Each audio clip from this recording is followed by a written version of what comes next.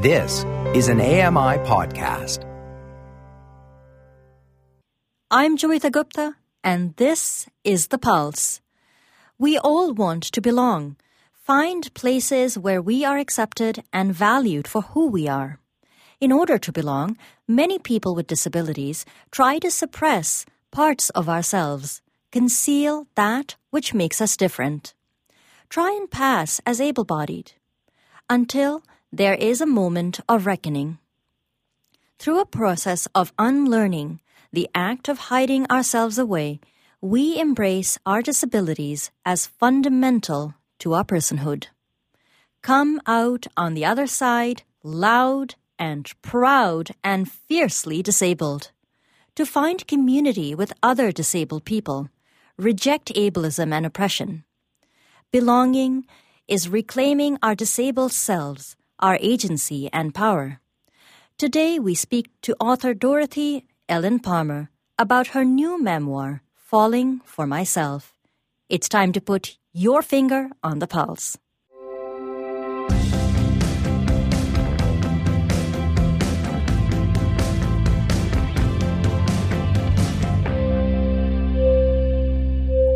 Hello, and welcome to The Pulse on AMI Audio.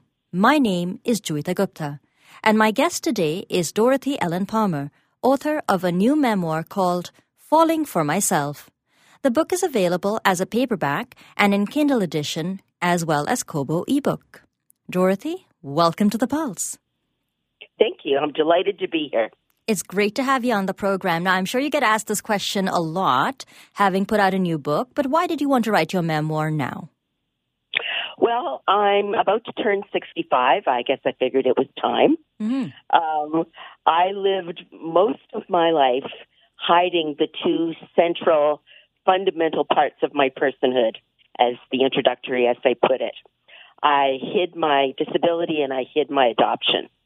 I was disabled from birth with what were then called birth defects, congenital anomalies in both feet. I had multiple childhood surgeries, and I convinced myself that I walked well enough to pass in the walking world. I didn't really, but I told myself I did. And as I aged, I needed further surgeries and then a walker, crutches, and finally now a mobility scooter and occasionally a wheelchair. And in that process, I learned to reclaim not just my disabled body and my disabled community, but also my adopted self, and to realize that any definition of me as a burden was wrong and one that I could resist in community with other people. I loved your book. I read it in one sitting, and I have to tell you, one of the things that I noticed right away about the book was the fact that the chapters were arranged in alphabetical order. I would read on to find out that that was very intentional on your part. What was the significance of the alphabet in your life? I think it has multiple significances. The one thing I had in common with my adoptive mother was that she was a great reader, and I wanted to read well to please her, to be able to talk to her. Mm-hmm. The alphabet also, for me, was something I chanted as a little girl in moments of danger to try to keep myself grounded and in control. Mm-hmm. And it was also an argument that I developed for myself later in life, that if the general public is sitting with a belief that you disagree with, and you call that an alphabet argument, it's sitting, say, at a G or an H, and you want to move the general opinion down to an LMNOP, then you have to go to QRSTUVWXYZ so that more people can move along into the middle. Mm-hmm. So the alphabet functioned in all of those ways in that book. Oh, it's very interesting. The other part of the book, just one of the quotes that jumped out at me was a pair of enemies that became long-standing friends. I just want to quickly note my language jumped out. Pretty ableist, but sorry, it just kind of slipped out. Talk to me a little bit about why you wanted to refer to your feet in that way. Herkimer and Horatio are my left and my right feet. When I was 8 years old and met the doctor who became one of my very good friends, he was the head surgeon-in-chief at Sick Kids, Dr. Robert Salter. He treated me with great respect. And one of the first things he said to me was that he could do operations on my feet to make them articulate more like a foot. And I thought that meant to talk. And after my operations, I believed and still believe that my feet talk to me on a daily basis. And they tell me what they need, what they won't do, what they might do. And between the three of us, we negotiate. When I am in opposition to them for most of my life, we weren't friends.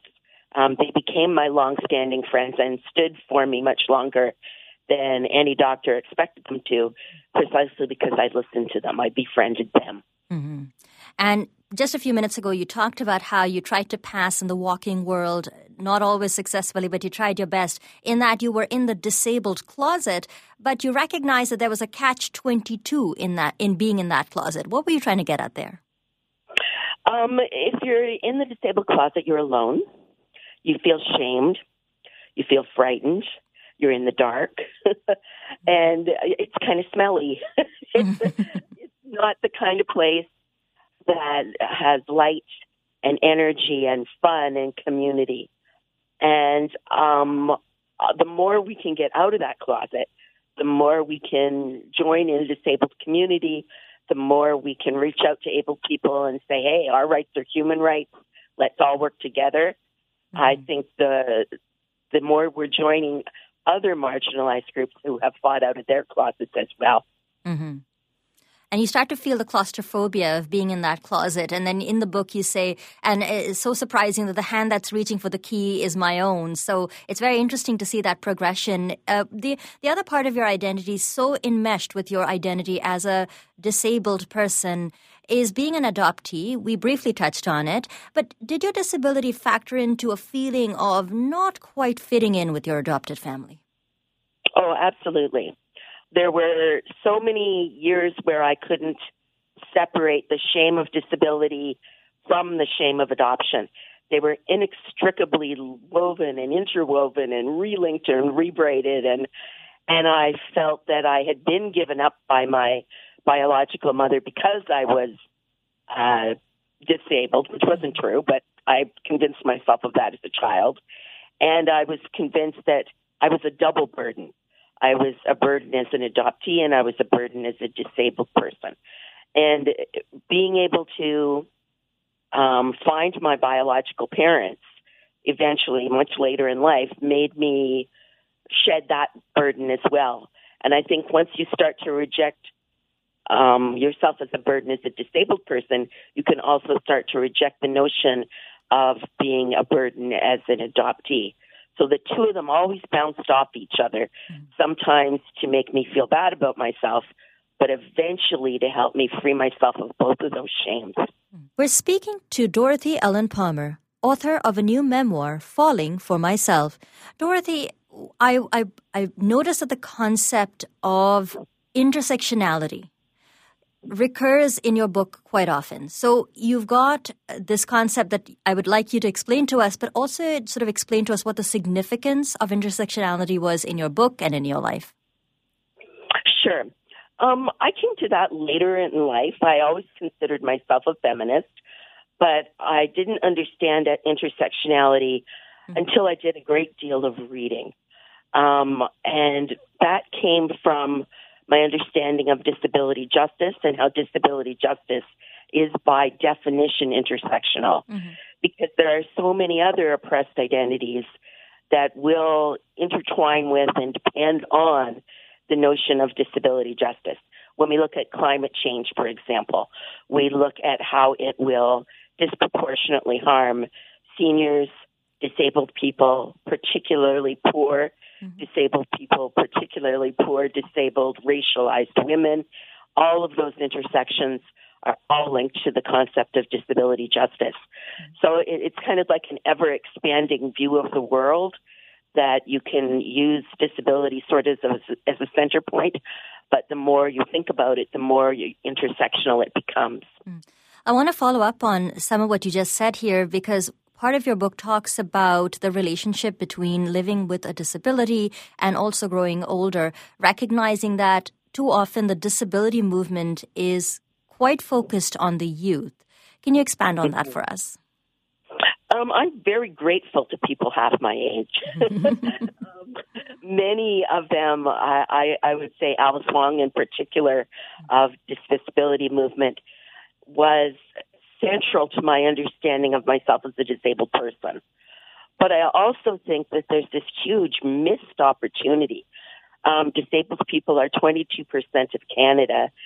Seniors are 30% of Canada. Mm-hmm. There's this huge Venn diagram area of overlap, which would be an incredible, powerful force for change if disabled people and seniors were able to see more of their commonalities and work together. Mm-hmm. So I think that that's going to be a process of both the disability movement reaching out to seniors and seniors realizing that there are things that the disabled movement is fighting for that would really help them as well. Mm-hmm. And also reimagining their lives as they acquire disabilities and feeling that their lives are still valuable and that there are things that they can still do and accomplish and be proud of. Yes, exactly. The trajectory of ableism is supposed to be that once you get older, you give up and you gently fade off into the night. And obviously a lot of older people don't particularly want to do that, but they don't necessarily have an understanding that they can fight that collectively together with disabled people who are expected to have the same trajectory and don't really want it either. The book is called Falling for Myself, and if you just took a look at the cover, you might think, it's a self-help book. But is the book, in fact, a self-help book, or does it go beyond that to really offer a call to action and call for a social justice movement?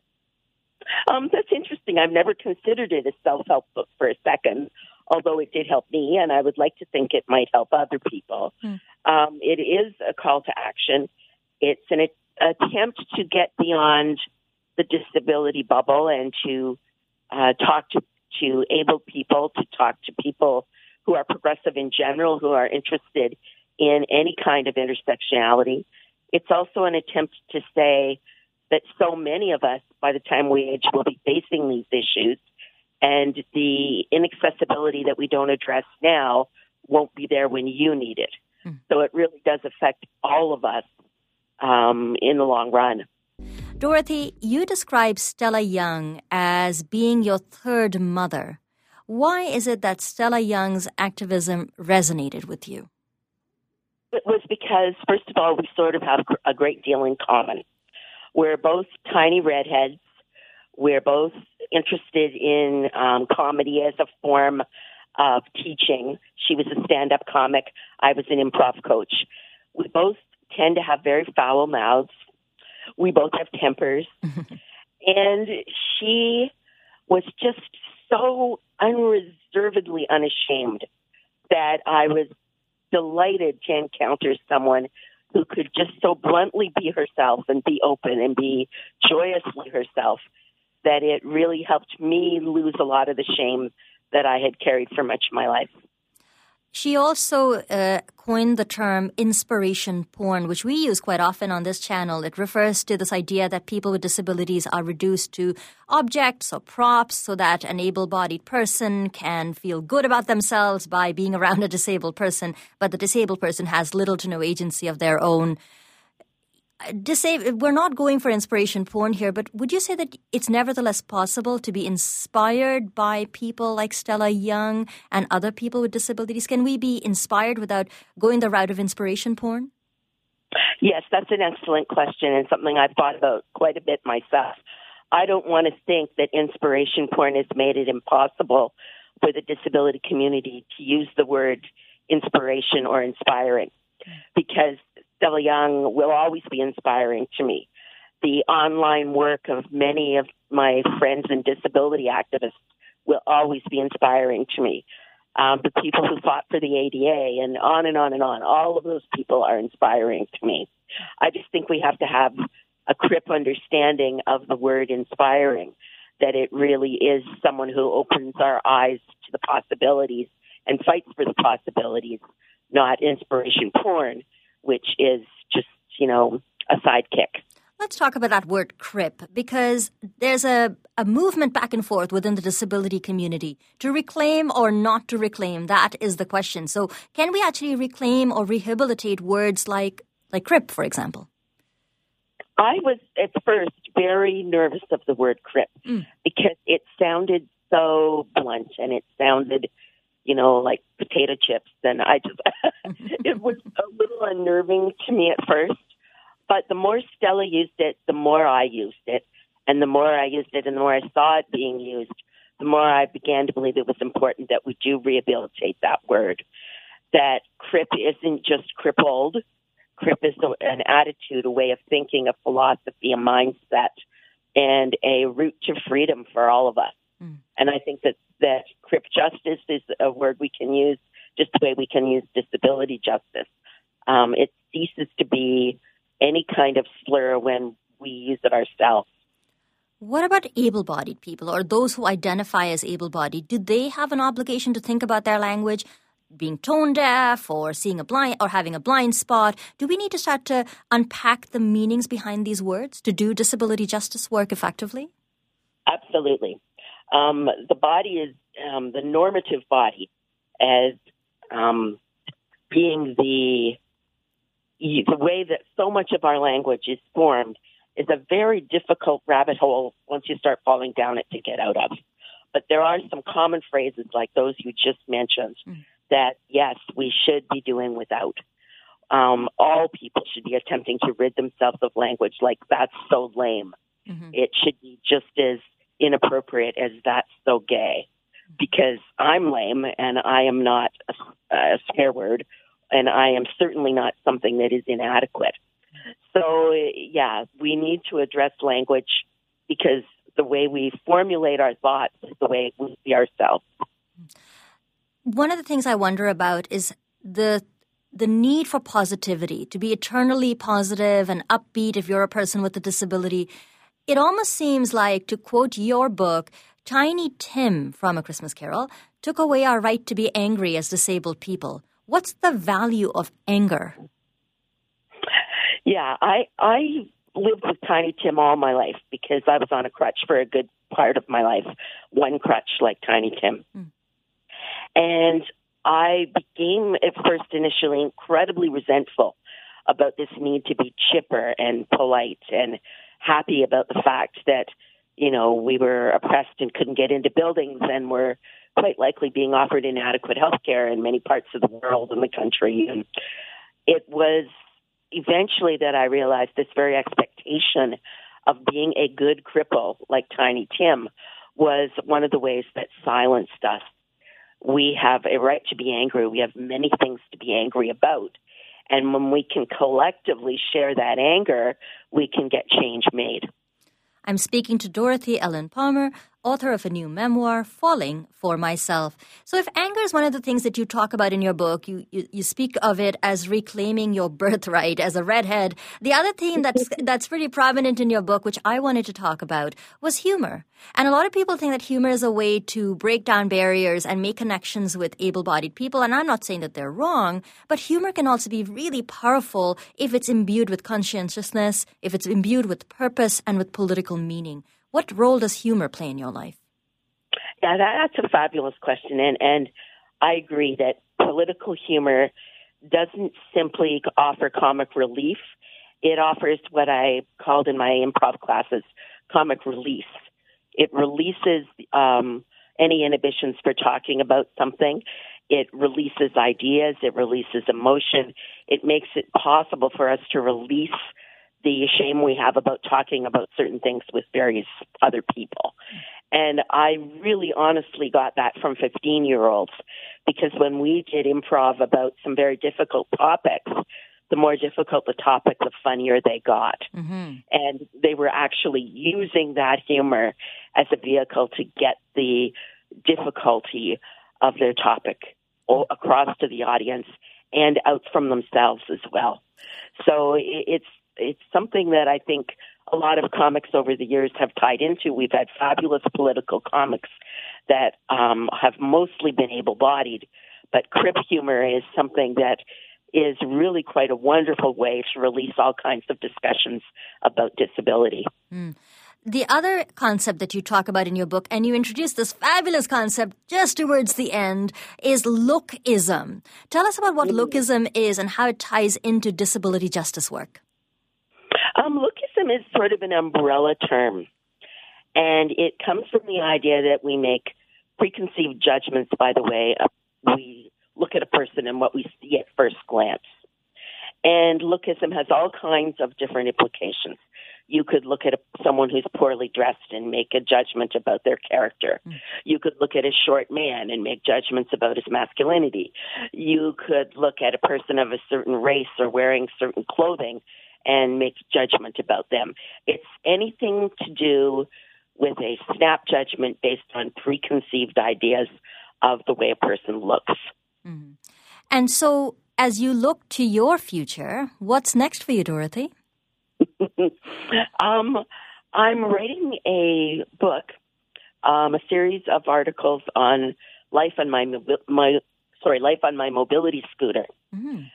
And that is a whole different way of looking at the world, of looking at terrain, of looking at my ability to get back into nature and back into my community in a way that I haven't been able to do for almost 20 years. So it's been eye-opening in that way for me.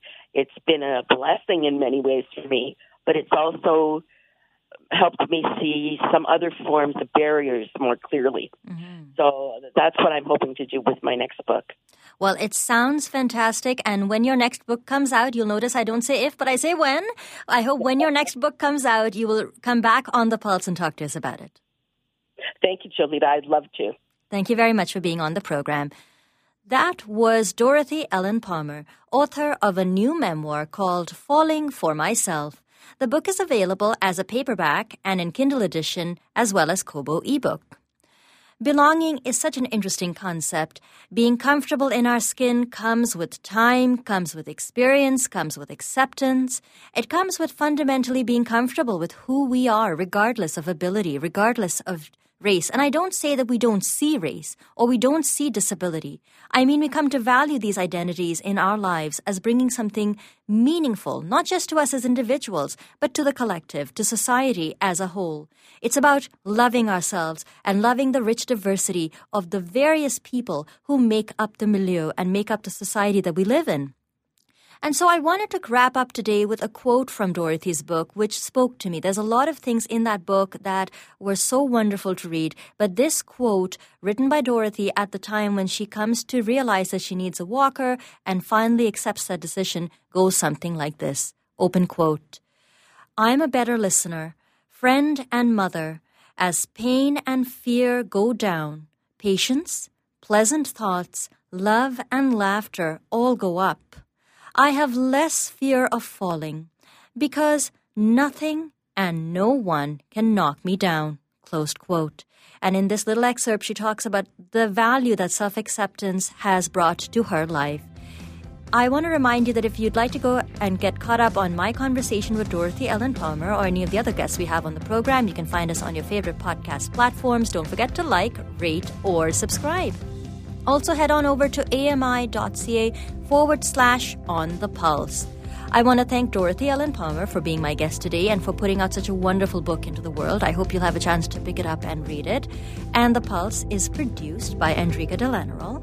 Our technical producer today is Nasreen Abdul Majid, who is sitting in for Sam Robinson. And, of course, Andy Frank is our manager of AMI Audio. Thank you so much for listening to the program. If you have any feedback for us, please give us a call at 1-866-509-4545. That's 1-866-509-4545. And let us know if we have your permission to play the audio on the program. You can also find us on Twitter at AMI Audio. Use the hashtag PulseAMI, or you can write us an email, write to feedback@ami.ca. On behalf of the crew, thank you very much for being part of the program. I've been your host, Joeita Gupta. Have a wonderful rest of your day.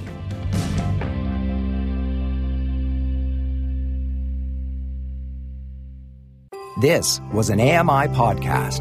For more accessible media, visit ami.ca.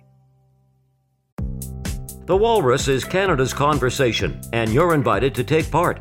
Download AMI's Voices of the Walrus, where professional narrators read selected articles from the magazine.